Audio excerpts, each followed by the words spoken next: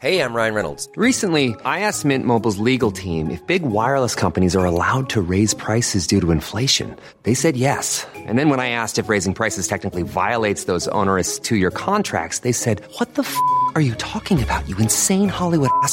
So to recap, we're cutting the price of Mint Unlimited from $30 a month to just $15 a month. Give it a try at mintmobile.com/switch. $45 up front for 3 months plus taxes and fees. Promo rate for new customers for limited time. Unlimited more than 40 gigabytes per month. Slows full terms at mintmobile.com. Hello, ladies and gentlemen. Welcome to The Passing Shot, the tennis podcast by fans. I'm Joel. I'm Kim. And today we are having a look back at the Battle of the Brits, the Adria Cup controversies, and the recent US Open tournament announcements. Please take your seats quickly, ladies and gentlemen. Thank you.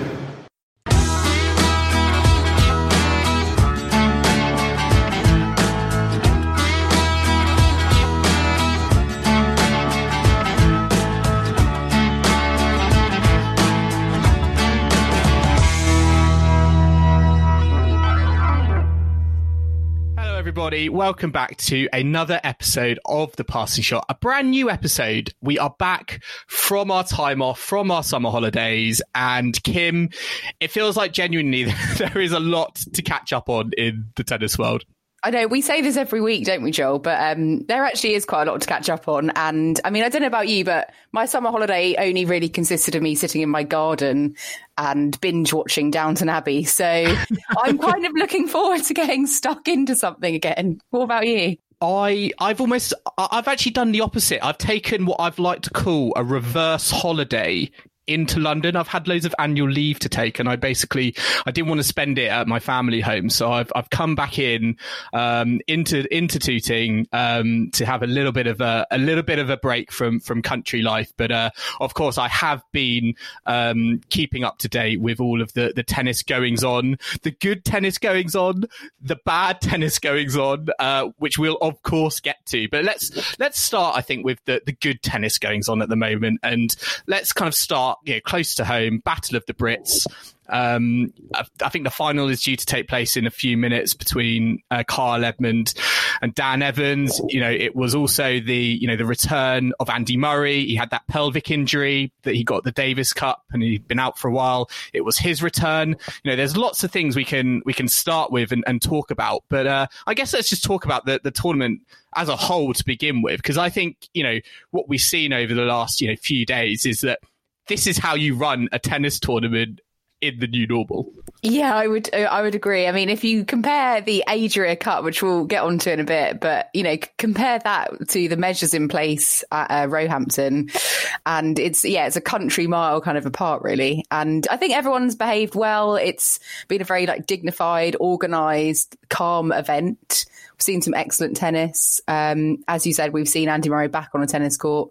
It's given the players a really good opportunity to kind of see where they're at and kind of get a bit of competitive play in before, they start to embark on real life events that are going to be happening over the next few months. But yeah, all credit where it's due to Jamie Murray for kind of putting all this together, because it's been lovely just to watch a bit of tennis, to be honest with you, and not have to worry about not having to worry about thousands of people sort of milling around, I suppose, in the new normal that we're in. Yeah, I mean, it was a closed court event. There were no crowds there, but it was still obviously great. It was televised on Amazon Prime, so fans could watch it. And I think I was almost kind of surprised that yes, this was an exhibition of sorts, but the quality was really high, and we had some very, very close matches. Quite a few matches go to 3 sets. I feel like it did go to the form book in one sense. We've seen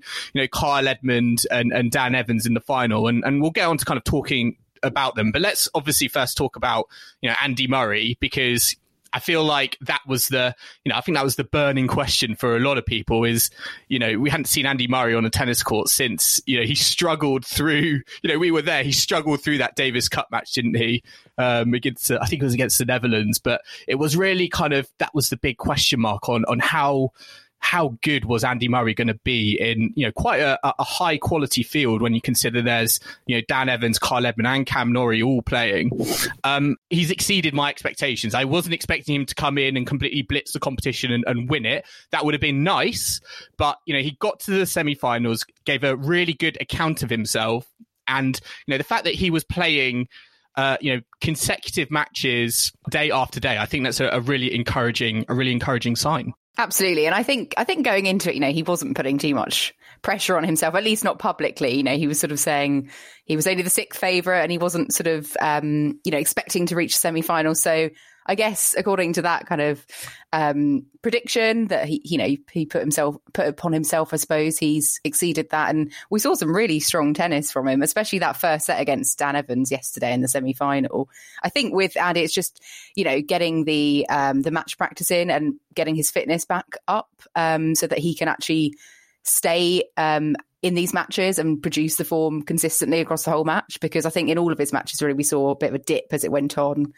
And so I think that's obviously what he's working towards. And I think this was, in a way, like the perfect event for him to kind of test his hip and all the other sort of niggling injuries, I guess, that he may have around that before going on to, I think he's going to play the Washington Open in August. So he's got kind of from now until then to take, his performances and everything from this week onto that, really. And I mean, I think, he has pulled out of the third place playoff today with, I think, citing a shin problem. So he hasn't been able to play today. So James Ward has come in against Norrie in this third place playoff. But Andy's been kind of coaching James Ward and sitting at the sideline. So, fair play to him. He's still getting involved today where he can. And I think it's important, as you said, it's all about match practice. And no matter how much, no matter how many training blocks you do, you're going to need to have, practice against top players on a tennis court. And, even though this was an exhibition event, it felt very, once the first shot was played, it felt very competitive. And, to be in this environment, to play players like Dan Evans and Kyle Edmund, I think it's done him a world of good, and really has kind of shown him, but also shown fans as well, where his level is at. And I think I quite like this sort of at the moment he is in that sort of weird situation where, yes, he's a former world number one, but he is the underdog. And in the semi-final, I saw in the media, it was kind of like almost kind of dressing up. Dan Evans was the favourite in that match, and I agree with that statement. But I'm also I'm fine with it, because I think Andy Murray plays his best tennis when there's less pressure on him, when he is in that that underdog scenario. And I think he's not trying to get too ahead of himself, and I think it's a really good kind of approach to take to the court. Also, I think, Joel, this was the first time that Dan Evans and Andy had actually played in a competitive match, from what I've read, which surprises me, to be honest. But I think, it would be rude, I think, not to call Evans the favourite, considering he's reached the top 30 and has obviously played a lot more matches and been in a lot better form than Andy over the last kind of year or so. And he's actually played, in recent months, before the stoppage. But it was a very close match, though. It was 10-8 in the final, match tiebreak, and as was the other semi-final. So there's some excellent tennis played yesterday. And I think, the final that we've got is, as you said, it's kind of gone according to the form books. So it'd be really interesting to see. I'd have to say that Evans is probably going to edge it. He's unbeaten this week, so I think he would deserve it. But obviously, we'll see what happens. And I mean, in terms of the other players, it's been nice to kind of have a look at, Ryan Peniston. I've never seen him play before. Obviously, we had Paul Jubb playing. So it's been good to see these other players that we wouldn't normally get to kind of see much of. I know we had a few withdrawals with Jack Draper and Jay Clark pulling out. So a bit of a shame that they couldn't quite, make it. And they obviously had injuries and they had to attend to those. But it's been good to kind of just obviously have live tennis, but it's just been a really good little tournament. And I think the way they've done it with the match tie breaks has been really good, because I think if you'd have played 3 full sets, it would have been a bit much for everyone to come back to. Yeah, I think that's right. I think it's been a good, we've seen some exhibitions, which we'll get on to, install kind of lots of crazy ideas and rules into, how they format a tennis match. But I think it's got that sort of, right balance between, that almost kind of using this as a transition to get back, to a tour level, a tour level fitness. And yeah, I'm almost at this point where I think I'd just like to see this sort of thing continue, this idea of the Battle of the Brits. I'm almost kind of surprised it hasn't been done or talked about before. And, I'm kind of almost glad that, we've had this opportunity to really kind of showcase what like the best of kind of British tennis, I guess, has to offer. And really kind of shows you that there is strength in depth there. And as you said, it's kind of showing us all the kind of best players. It's giving us some matchups we've never seen before. And it's also giving us an eye in on potential talent for the future. Yeah, exactly. And I think, for a lot of people in the UK, they might just be kind of casual tennis fans and only really know Andy Murray. So if they've been tuning in, for example, they would learn that there's a lot more, depth, as you said, to British tennis. And we should just say that they are doing a women's version of this kind of tournament, the Progress Tour, which is going to happen in July. Over 5 days. So there is going to be a women's equivalent with British female players, 16 singles players, and also a doubles event. So that is going to be taking place. I think Katie Boulter's going to be like the highest ranked player there. They're not, Jo Konta's not involved. Heather Watson isn't there. But, I don't know. I don't know if that's going to be on Prime. I don't know what the TV coverage is going to be for that one, but I'm hoping it's going to be given the same platform as what we've seen this week, because, it wouldn't be fair for them not to have the same coverage, because again, there's so many players that we have that we should be proud of and make more of. So, and just a note on Battle of the Brits as well. Obviously, Jamie Murray organised it. He won the doubles competition yesterday with Neil Skupski. So they came through a bit of a weird final against Dan Evans and Lloyd Glasspool. They lost the first set to love and then came back and won it on a match tie break, as you do. But I think the funniest thing with that was at the end of the group stages, they didn't know if they had managed to kind of qualify to get through to the semis. So they were sort of working out on their phones because, I don't know, we get that, don't we, with the round robin format. It can be a bit complicated sometimes to work it out. It always comes down to games played or games conceded. Yeah. And it's just really funny, to see them both on their phones trying to figure it out. But I also find it hilarious. Jamie Murray set up this event and he's presenting the trophy to himself in a weird sort of... Yeah.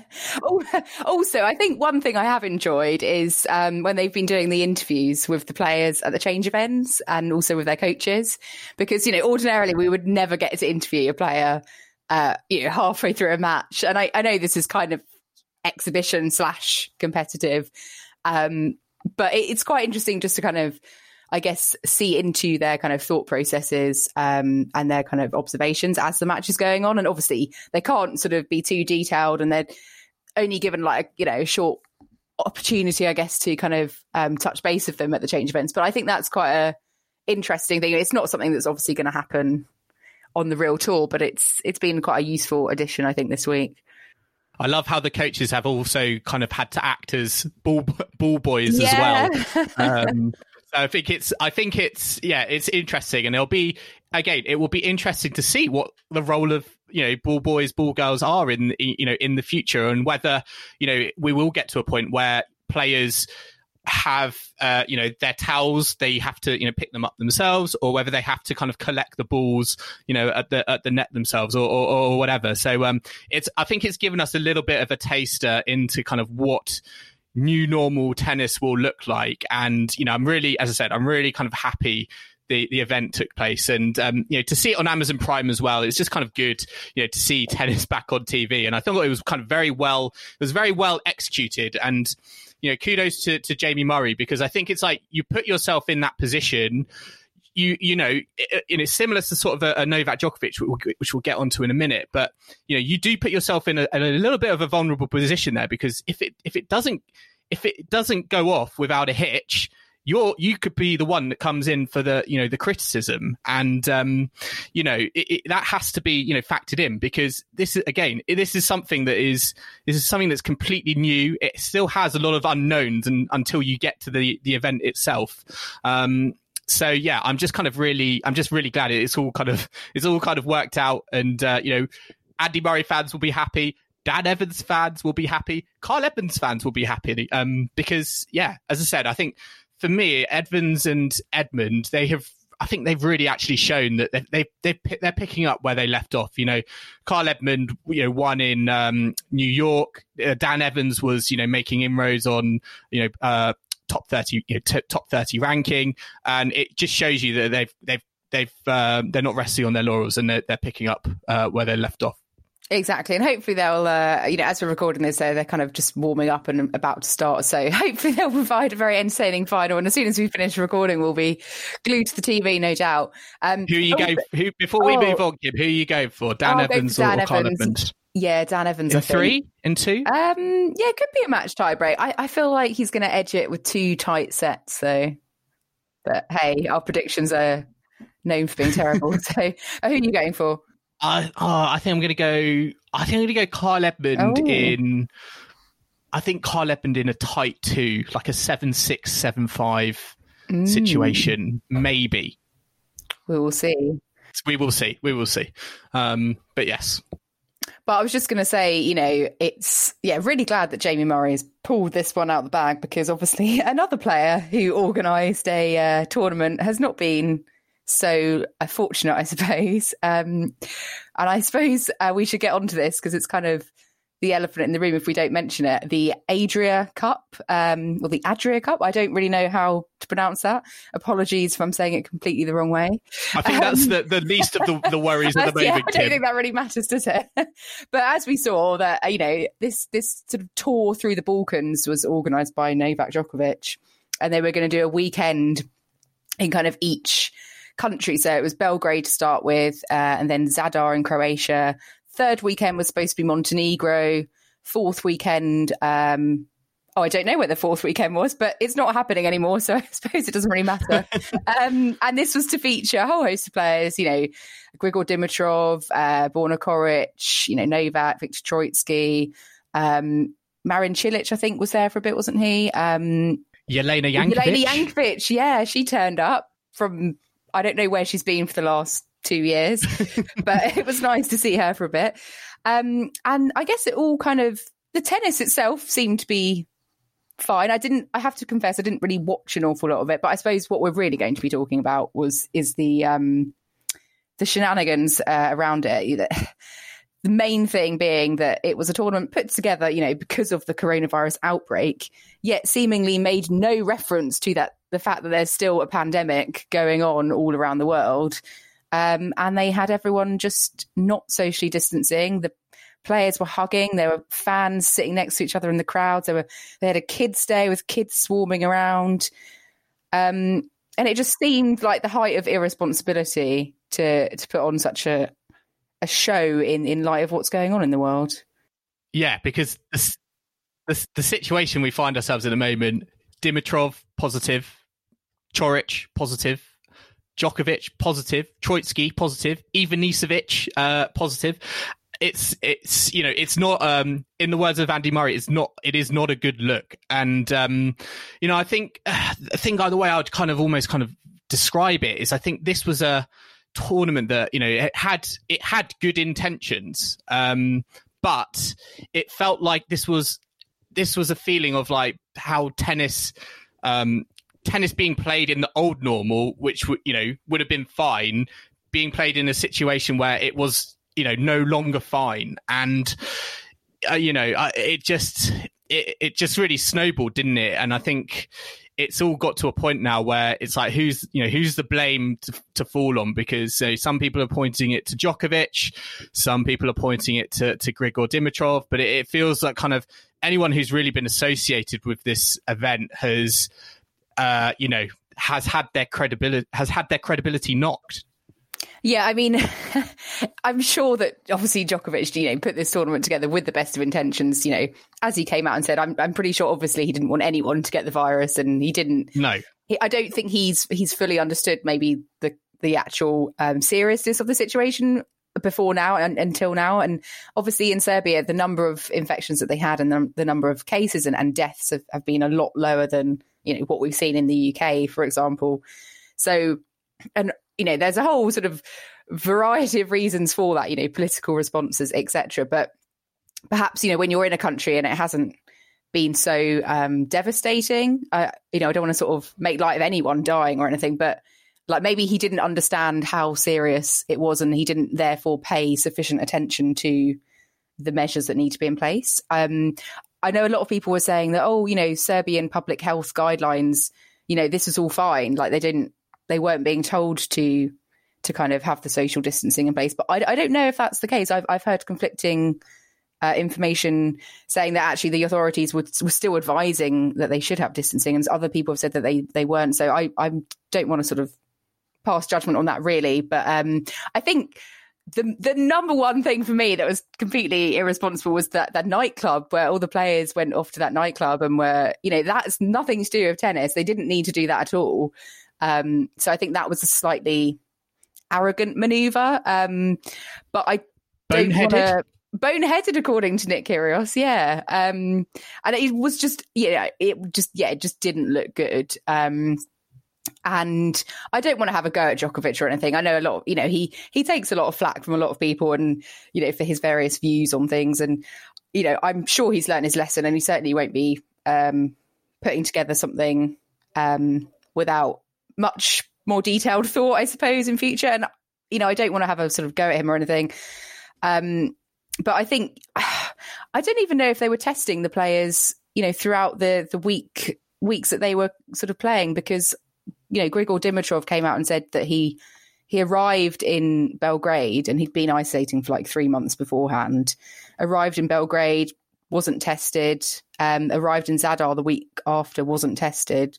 So surely, I don't know, surely they should have been, like we've been seeing with Premier League footballers, they've been getting regular testing. Surely that should have been in place as well throughout this event. And I do, and that kind of raises an important issue for me. And I do wonder, specifically with exhibition events, whether, in this new normal post-COVID world, do they need some sort of governing body to kind of make sure that, some sort of, rules are followed, because it feels like, at the moment they've almost got they've got the control and they can do whatever they want. But, as a result of that, it doesn't feel like they've got like absolutely everything, like almost like everything under control. And I think it's, I think with these sorts of exhibition events, it's kind of like, yes, you've got to be aware of, what obviously the government rulings are, but I think you also have, you always have to have some sort of rules in place for, for tennis specifically. I completely agree with that. I think that's a great idea because, it's such a global sport at the best of times that it's one of its kind of, principles really is that it's such a global sport and everyone's kind of traveling all over the place. So it's impossible to kind of just say, oh yeah, well, it's happening in Serbia where number of COVID cases are, much lower than other places. But that's, if you're having players coming in from other countries, then it's dependent on what's going on in the rest of the world. So yeah, I think if you had a neutral kind of organising public health within tennis body, whether that could be the ITF, who just kind of puts together a group, like a specialist group to kind of coordinate these. I'd love to see that actually, like a post-COVID tournament working group, just to make sure, I don't know, like these sorts of events are run in the right way, or at least they get help and support to be like, you can do that, but you can't do that, for example. I think also that would, one of the things coming out, when they all started announcing that they tested positive, I think a lot of the players didn't really realise that. I don't know. I felt like some of their attitude was like, I'm a bit above the law. young professional sports person, I'm probably one of the last people that would ever suffer from COVID. So I think there was a certain amount of it's someone else's problem, and I think they've maybe realised now that they've tested positive, and I think most of them don't have any symptoms, but hopefully it's given them a bit of a kick up the bum, and also it's a big lesson to everyone else, putting on all these other events that, hang on, it's still out there. We have got to take it seriously. And a lot of the top golfers on the PGA Tour, they've been playing the last couple of weekends, and quite a few of them had tested positive, or their caddies or whoever had tested positive. And a lot of them, have said, well, I'm going to be extra, cautious and take myself out. Even though I've tested negative, I'm going to isolate. I'm not going to play this week. And I think that's the sort of attitude we need to be seeing from tennis as well, like to take it as serious as you can. Yeah, it's in a weird sort of way. I'm almost kind of glad this sort of thing has happened now, because I think it almost gives you a blueprint on how not to run a tennis tournament.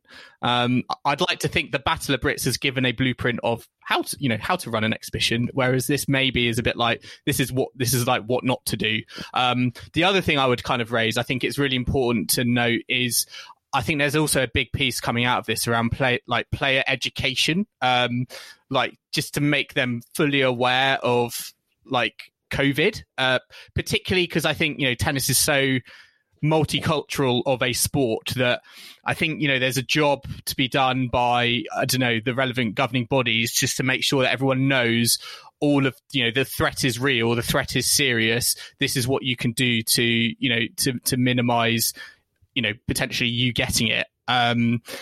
Because I think this has kind of shown me as tennis players, they might be really good on a tennis court, but when it comes to something like this, which again has a lot of unknowns, maybe there needs to be a role done around kind of educating around what is what to do in the new normal, because it felt like common sense things were not adhered to, and I don't think you can fall back onto the government said. The government said we can, run this, so it's fine. I think it's, there are a new set of norms that, events are going to have to follow, and it felt like they were, almost like playing to the old norms. Yeah, I think also we have this expectation that top sports people should be like the best role models, and that because they're like amazing on court, that therefore we expect them to be holier than thou in every aspect of their life, which, as we've seen from all sorts of sports and, famous athletes, like they mess up just like, the best of us, and we shouldn't hold them necessarily to a higher standard, but they do have to understand that they are in a very prominent public position, and therefore they should expect, a certain amount of criticism to be leveled at them when things like this happen. Obviously, also in terms of the government, Montenegro actually cancelled their leg of this tour as soon as they saw what was going on the first weekend in Belgrade. So they'd already sort of thought, hang on, we're not having that happening in our country. There's also a whole set of kind of, cultural, political things going on here. I mean, Djokovic's father was kind of... Yep. I'm not going to go into all this, but there's a whole, a lot of conflict in that area of the world. So I think, some people were trying to use that to have a dig at certain other people. But I mean, this is obviously, they called off the final of the second weekend. It's not carrying on. They're all basically isolating now, except for Dominic Thiem, who's flying back and forth to carry on playing in about 1 million different places. But yeah, I think it's I guess it is a tricky one, and I think with particularly with Djokovic and Dimitrov, I'm going to enjoy when the tour is back and there is inevitably a Djokovic versus Dimitrov tennis match. I want to see what the handshake is like. Or sorry, the not the handshake, the tennis tap. Yeah, there's no handshake anymore, Joel. Yeah, sorry. At the end of the match, I'm interested to see that, because I think that it feels like that relationship or that friendship has soured, and I think that's going to be one of the takeouts of it, is that I think players' reputations amongst other players has probably taken a hit. And I think also players' reputations amongst fans has taken a hit. Now, when fans do come back, whether, we would audibly see that, I don't know. For example, would Djokovic get booed? On his way, when a crowd is free because of this event he set up. But I don't think that is the case, and I don't want that to be the case. I just want this to be, this is lesson learned. It's a hard lesson to learn, but I'm glad because of all the fallout. But I think it's a good, in hindsight, it will be a good lesson, for tennis to follow. And I think it shows, we're not talking about the tennis with this event. We're not talking about the matches. And I think almost that's the best outcome. We're talking about how we can make tennis, healthy and safe and put it on safely, in a post-COVID world. And I think that's a really important conversation that, we all need to have, at the moment. Absolutely. And, there have been some other exhibitions that have been going on, Joel, which, haven't caused consternation for their public health measures or lack of measures. But what let's move on now to UTS, the ultimate tennis showdown. I don't know what to make of this one. I think this is controversial for a completely different reason.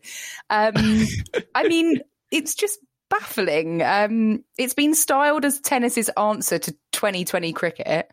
It's devised, by Patrick Mouratoglou. So it's down in the south of France at the academy that he owns and runs, and it's been going on for the last couple of weeks. There's still a few more weekends of it to they're all playing for, but I don't know where to start. I mean, all I can say is that the rules are so confusing. I haven't really sort of wanted to look into them because it's the first sort of look I had at it. I was like, what on earth is going on?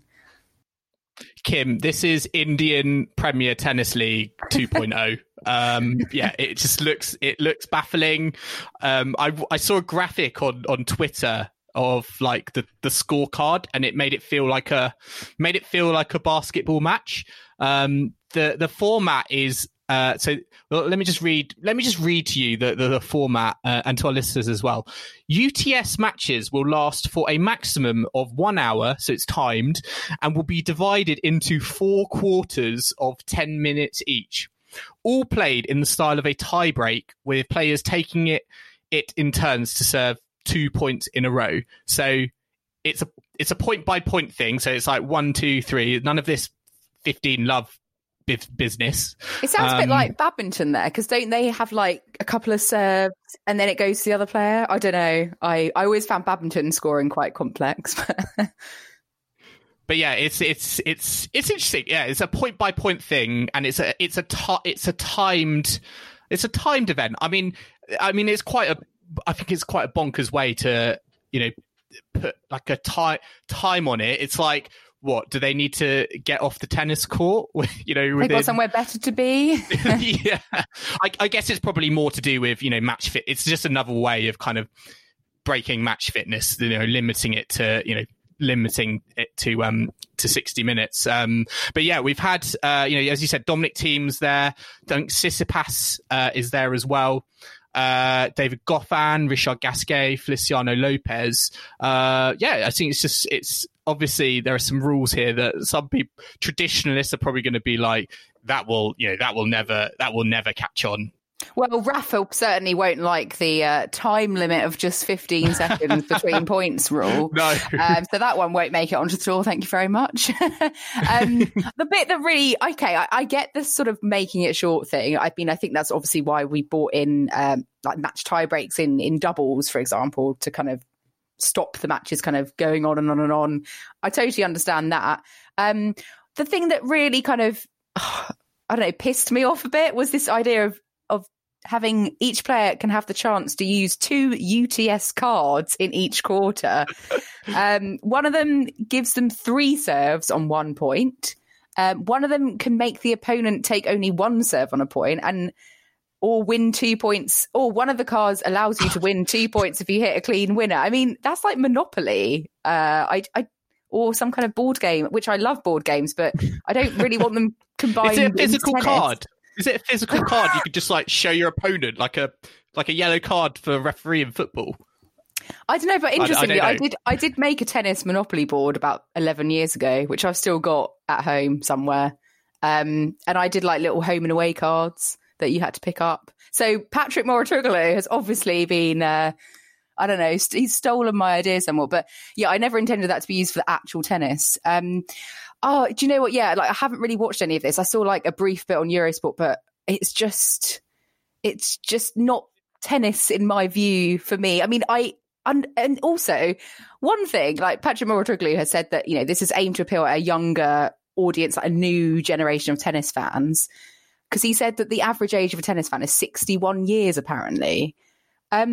Which, would you agree with that? I think I know an awful lot of young tennis fans who are fine with the rules just as they are, but there we go. I don't know whether he was saying that for like dramatic effect, because it feels like you know, I do think like, you know, there is a little bit of an age bias, but I don't think it's that extreme. And yeah, let's be real. I think this is just a bit of fun. I'm hoping this is just a bit of fun and games, and you know, it's just a way for players to feel their way back onto a tennis court in a new and different format that can, you know, ensure that they get match practice, like guaranteed match practice in. Yeah, I think it's great. We're seeing these sorts of events, but yeah. Well, let's get. Jury's out. I think it's just jury's out. Actually, listeners, have you been watching any of the Ultimate Tennis Showdown? Let us know what you think of it. Do you think it's got legs? Do you think it's absolutely bizarre and should be destined for the bin? Who knows? Just let us know on our social channels at Passing Shot Pod. And then just to wrap up the other events, we've had in Charleston the Credit One Bank International, which is sort of a female event with mostly American players. Got Team Peace versus Team Kindness. With Bethany Mattek-Sands and Madison Keys. Yeah, I know. It's very positive, isn't it? Mattek-Sands and Madison Keys. Battle of the Brits was like, what, Group Hedman and Group Rosetsky, but in America, they just go out with like abstract verbs for team names. But okay. Yeah, well, there you go. But that's been going on out in Charleston. Again, they've been kind of playing with the rules. Each match win has a value of 1 point, but every 2 days increases to augment pressure and drama by the time the weekend arrives. So I haven't really watched much of this because it's out in the States. I've not really been, you know, focusing or kind of paying too much attention on this. But, you know, I think they've been doing it safely and with adequate measures in place. So it's great that they're managing to get back onto the court. And then we've also got World Team Tennis. I can't speak, Joel. Coming up on the 12th of July. And this is going to be a bit different. So they're going to have 9 teams and they're all going to be housed at this luxury resort in West Virginia for 3 weeks, which, well, it sounds quite nice, to be honest with you. It's got lovely grounds to walk around on, horseback riding, a gym, obviously the tennis. It sounds very, very nice and like retreat-like. So, you know. Kim, I'm reading this. You correct me if I'm wrong. It's saying play in front of up to 500 fans at a time. So they're all going to have fans. That could be a bit dodgy. That could be okay. I mean, that could be. We could be talking. Is World Team Tennis going to be? Well, I hope not. But it feels that could be. I feel like it. I still feel like at the moment it's too early for fans. I think that's what the takeout from, you know, the Adria Cup. So I'd be interested to see how that happens and whether they've learned any lessons from the Adria Cup. But let's wait and see. I love that there's tennis back again, but I just hope it's, you know, follows new norms instead of old norms.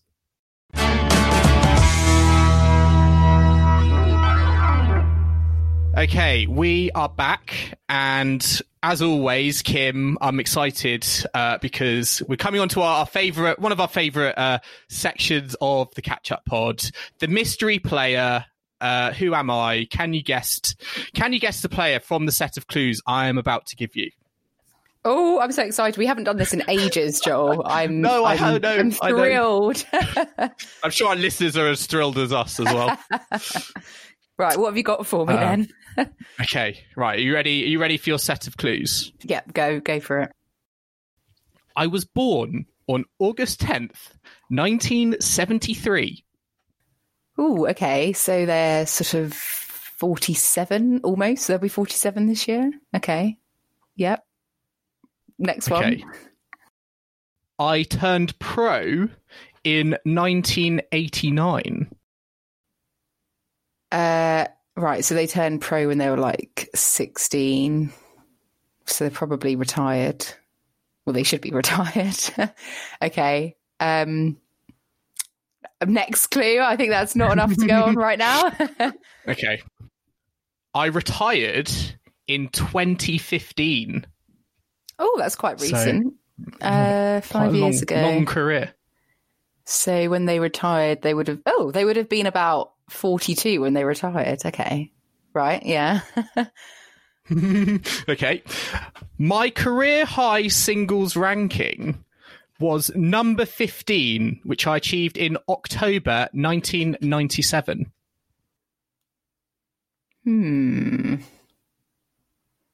I've got an inkling, Joel, about who it could be. Oh, who are you thinking? I feel like you don't want me to get it so soon. Are you going to say Pauline Parmentier? No, she's definitely not 47. Well, no, it's just this person, when like, okay, this person was about 42 when they retired, and I'm sure that the person I'm thinking of was that age. Because I saw her play at Wimbledon against Venus Williams in that really long match. Kamiko Date-Krum. Oh, She was 42 when she sort of retired, I think. You're completely wrong. Oh, okay. You're completely wrong. Okay, fine. Carry on. Right, next clue. I reached the quarterfinals in singles at the 2004 Australian Open, as well as the 2000 Wimbledon Championships. Quarterfinals in singles. Is it Mario Ancic? No. Incorrect. I like it, but incorrect. The next set of clues will give you a bit more of a steer, yeah. I think. Next one, please. Okay. I have won the career Grand Slam in doubles. Leander Paes. Oh, very good guess, but incorrect. But Daniel incorrect. Nestor. Incorrect. Again, another good Radek guess. Stepanek. No, he might be younger wrong. than that. Okay, next. I have 11 Grand Slam titles to my name. 6 in women's doubles and 5 in mixed doubles. Cara Black. Oh, she's still playing. that is a great shout. Liesl Huber. both completely wrong. Is it? Oh my gosh. I've got a few more clues for you, and a really good fact for our listeners as well with the next clue. Jill Crabass. Did she win many slams? She's a good doubles guess, player. Not Jill Lisa Crabass. Raymond. It is Lisa Raymond. Correct. It is Lisa Raymond. My next clue was going to be, and I think this is a really great fact for our listeners. I am the oldest woman ever to win a Grand Slam women's doubles title, age 38, with Liesl Huber at the 2011 US Open. Well, I think I would have got her eventually. I'm sure she played doubles with Laura Robson like a few times. When obviously Laura is much younger, but I'm sure they paired up a bit. She also won a bronze medal at the 2012 London Olympics in ladies doubles. A very, very handy ladies doubles player. I know you love a bit of doubles. So, Lisa Raymond. Listeners, let us know. Did you get your answer before Kim did, or were you still struggling as much as Kim? Let us know. Yeah, so Joel, thanks for testing my tennis brain on that one. I have to say, I think if I wasn't so into doubles, I would have found that incredibly hard. But we've got a few questions from listeners now in a kind of new section, passing shot mailbag. Some of you lovely lot have been in touch, so let's crack open this nest of questions. We've got one from, I don't know how to say this, I'm really sorry if I get this wrong, at Juana Reiter. I'm trying to say it with a bit of a Spanish tang there, but it could very well be Juana. So maybe you'll have to let us know how to say your name. She's asked us, what is your respective tennis backgrounds / passion for tennis, and how did you meet? So, Joel, how did we meet? It was a long time ago now. When I read this originally, I wondered whether, like, do people think we are, like, in a relationship? Or do people think we are boyfriend, girlfriend? I just want to put that to bed. We are not boyfriend, girlfriend. We're not brother, sister. We just love tennis, and we met. Where did we meet? I think it was at the World Tour Finals through a mutual friend who is probably sick of us by now. No, only joking. We love her dearly. But we met a long time ago. And then you came up with this sort of wacky idea of starting a podcast many years later. I know. And I got on board somehow. So there we go. And a passion for tennis. I have to say, for me, it was, I watched Wimbledon like every year, kind of as you do in the UK when it's on. And then I think pretty much as soon as I saw Rafa, I was like, oh, tennis exists outside of these 2 weeks of the year. So I started following Rafa. And then from that, I just started following all tennis and just developed a massive interest in the game. And my Rafael Nadal equivalent person growing up was Tim Henman. And I just remember growing up, always watching Tim Henman at Wimbledon. My mum took me to see him against Leighton Hewitt in a Queen's final when it was the Stella Artois Championship, and it was all like red branding. And I fell in love with watching tennis, and I just wanted to know as much about it. And went from, I guess, following like the grass court season to the whole tour, and now you've been around and done all the slams, haven't you? Now, Joel? So career grand, career fan slam off the list. Yeah, I mean, we were going to do the US Open this year, weren't we? So that's maybe next year. Yeah, hopefully with accreditation. Fingers crossed. Yeah, let's make it work. Hey. Right, next question. Yeah, we had at Charlotte C get in touch asking us, when a country has eased all lockdown and social distancing measures, should people continue with the measures? Now, I assume Charlotte C means like within the context of tennis. So, I mean, I'm not an epidemiologist or a public health expert, but I would say if COVID still exists somewhere in the world, then yes, we should continue with the measures until there is, I don't know, possibly a vaccine, or it's kind of so minimal that, I don't know, it's lost its contagiousness. I don't know. I think it's always better to be safer than sorry. And I mean, I would love to see like fans being able to come back to tennis events personally, but obviously I think, you'd have to continue within guidelines and be sensible with this. Yeah, I think it's like, health and safety above all.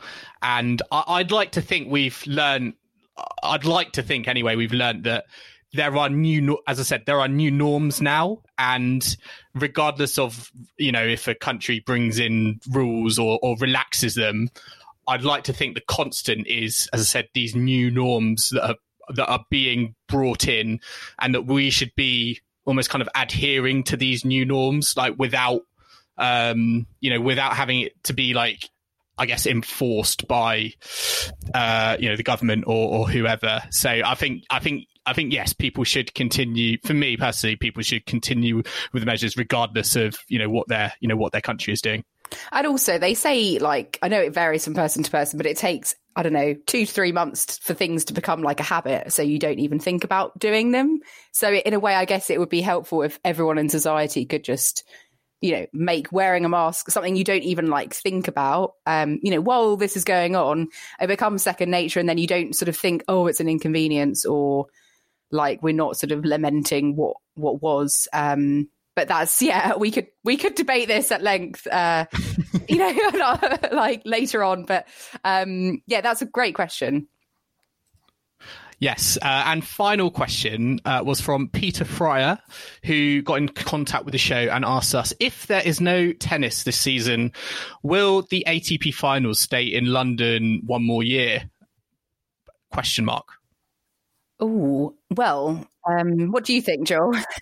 Well, I mean, that's framed obviously a yes/no question. Obviously, I would, I live in London. I would love for the ATP finals to stay one more year. I have no idea what the plans are at the moment. At the O2 Arena, but I feel like this might be just a good person. It might just be a good time to just kind of move on. If it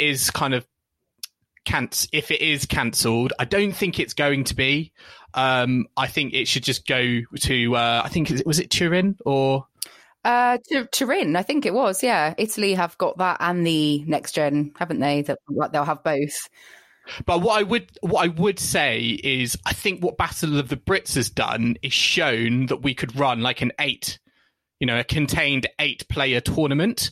And, if the World Tour Finals, remains an 8-player tournament, I certainly don't think, tennis in the UK has done themselves any harm with, the exhibitions they have put on, and they will put on with, I hope, with the Progress Tour. So I certainly think, there might be that sort of calming factor of, hey, we've done this before, we know what we're doing, and we can, we could do it again with the World Tour Finals. Yeah, I think that's a great point. We could certainly do like Battle of the Brits, but like massively kind of dramatized at the O2 with no fans. But it's always dark in there anyway, so you can't see half the fans at the best of times. So I don't see why it couldn't go ahead this year. I mean, they haven't released the calendar for like that time of the year yet, so it could well do. But I think I would love to see it, stay in London personally, but that's completely selfish on my part.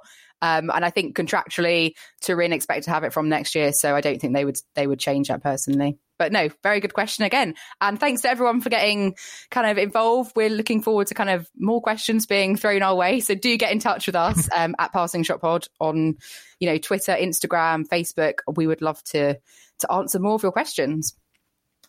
Okay, let's move on back into the tennis world, because we, of course, Kim, need to talk about the US Open, which is the first Grand Slam that is penciled in to happen in this new normal. They have come out recently with a bit of a statement, a bit of a lowdown in terms of how they see the tournament running. And this has caused a few kind of big debates. I would say perhaps the biggest controversies have been around the fact that there's been no they've got no qualifying. There's been no, they're going to do no mixed doubles. Originally, there was going to be no wheelchair tennis as well. So, I think the US Open have come out and, they've kind of given us an idea, an indication of how they see tennis as running. And it has caused a bit of a stir, hasn't it, Kim? It has, yeah. I don't think it was handled very well. I mean, I'm happy that there's going to be a slam and that they've come to some kind of decision, because I know there was a lot of ramifications about whether it would possibly go to Indian Wells and be played over there or in another venue. I think what's happened in California, there was another spike, or they've been like much stricter with their measures. So, okay, it's going to be in New York at Flushing Meadows as normal. The way they went about it, though, they've chopped off the mixed doubles. They just completely ignored the fact that wheelchair tennis exists, and they, made this a statement about what they were going to be doing, and failed to even have any conversations with the wheelchair players. So, like, really a massive lack of oversight there, and a lot of the like Dylan Alcott, for example, said that this is just like disgusting discrimination, as he put it. And I have to say, like, it does stink of that when you're not even going to consider, the wheelchair players when you're coming to, decision making about the tournament.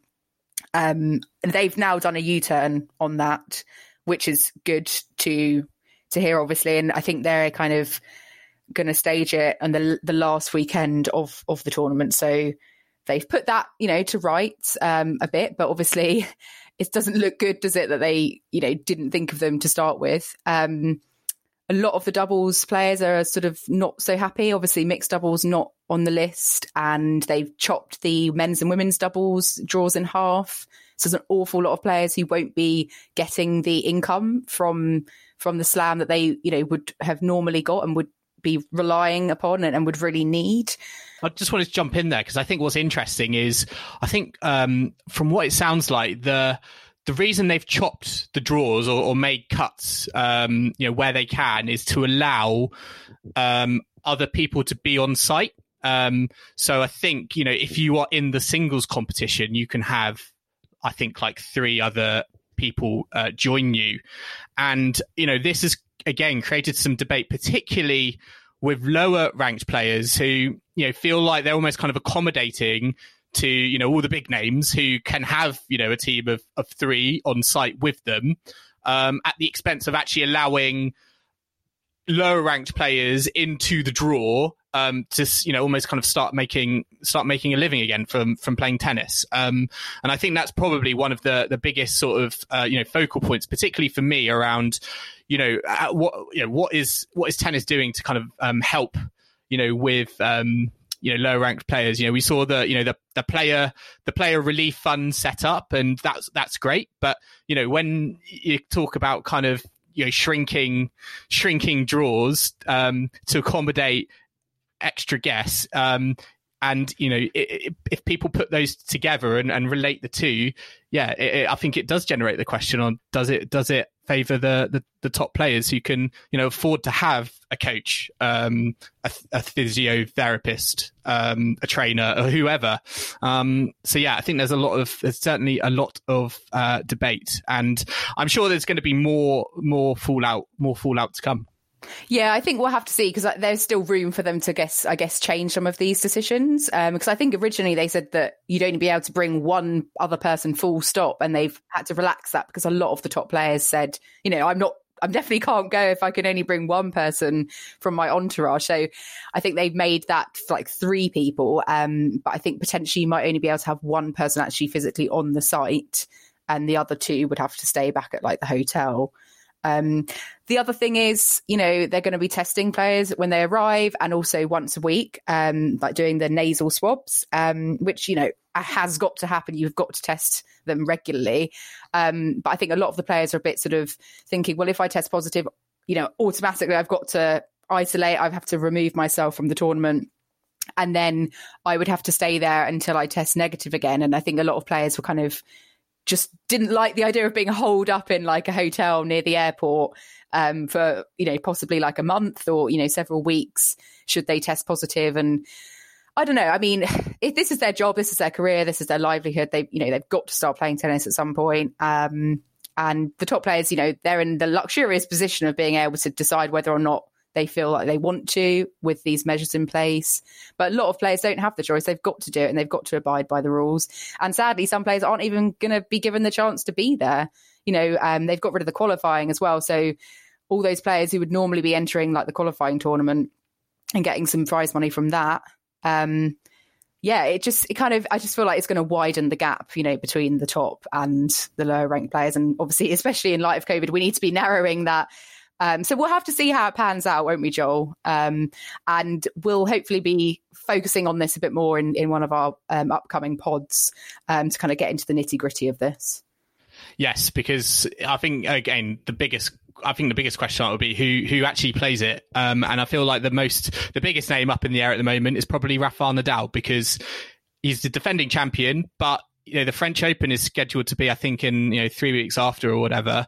Will he? It doesn't sound like he's fully committed to going to defend his title. So, we'll have to wait and see. On the other hand, Serena Williams has installed a US Open court surface in her home, as you do. I love that you could do that, by the way. I think it's great. I mean, I know it's all about, okay, she's a top player. She could obviously just build a US Open court in her back garden, but it is kind of funny, I suppose, if you look at it.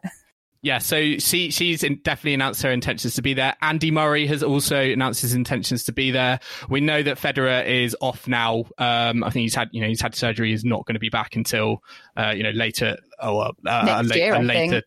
Yeah, to be decided. So we shall see. But we'll just kind of end on the kind of the tour in general, because the ATP and WTA have come together and kind of given us an idea of what the next few months look like. And people ask us, when is live tennis going to be back on the tour with ATP points and rankings and all that stuff?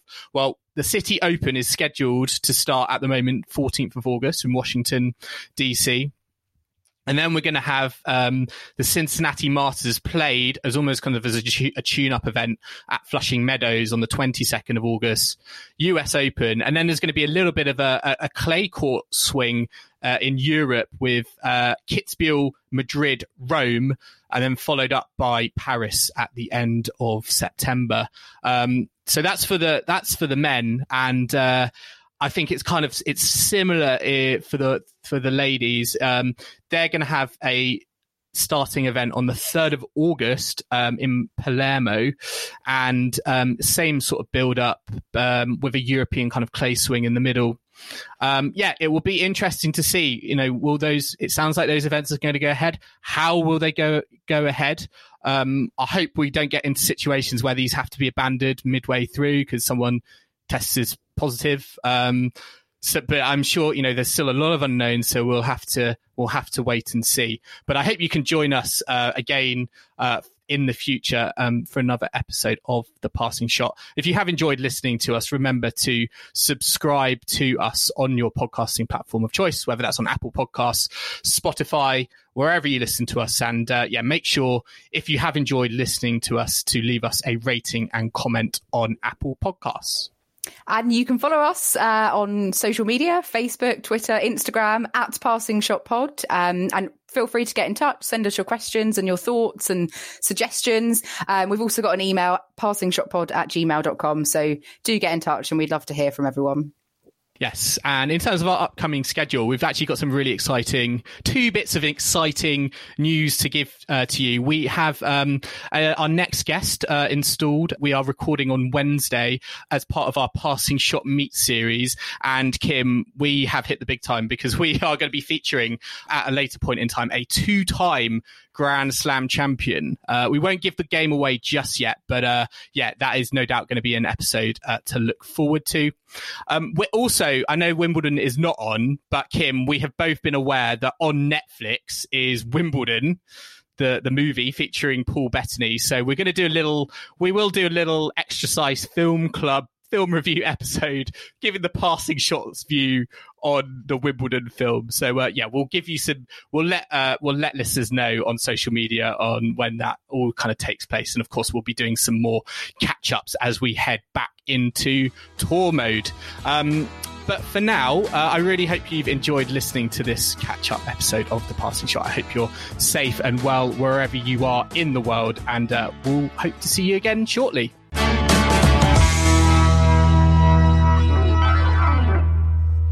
Do you reckon we could get Paul Bettany on The Passing Shot? Is he big? Is he an A-lister? Do you think he would reach out to a tennis podcast like ourselves? Well, do you know what? I was just wondering that. And then I was thinking, what else has he been in? I don't think he's been in any other films, has he? He was in that one with Tom Hanks when he was the bad guy. I think he played like a monk or something in like Da Vinci Angels Code. and Demons. Yeah, Da Vinci Code.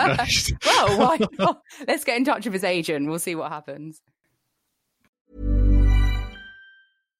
When you make decisions for your company, you look for the no-brainers. And if you have a lot of mailing to do, Stamps.com is the ultimate no-brainer. It streamlines your processes to make your business more efficient, which makes you less busy. Mail checks, invoices, legal documents, and everything you need to keep your business running with Stamps.com. Seamlessly connect with every major marketplace and shopping cart. Schedule package pickups and see your cheapest and fastest shipping options from different carriers, with rates up to 89% off USPS and UPS rates. And with the Stamps.com mobile app, you can take care of mailing and shipping wherever you are. Make the same no-brainer decision as over 1 million other businesses with Stamps.com. Sign up with code PROGRAM for a 4-week trial, plus free postage and a free digital scale. No long-term commitments or contracts. That's Stamps.com. Code PROGRAM.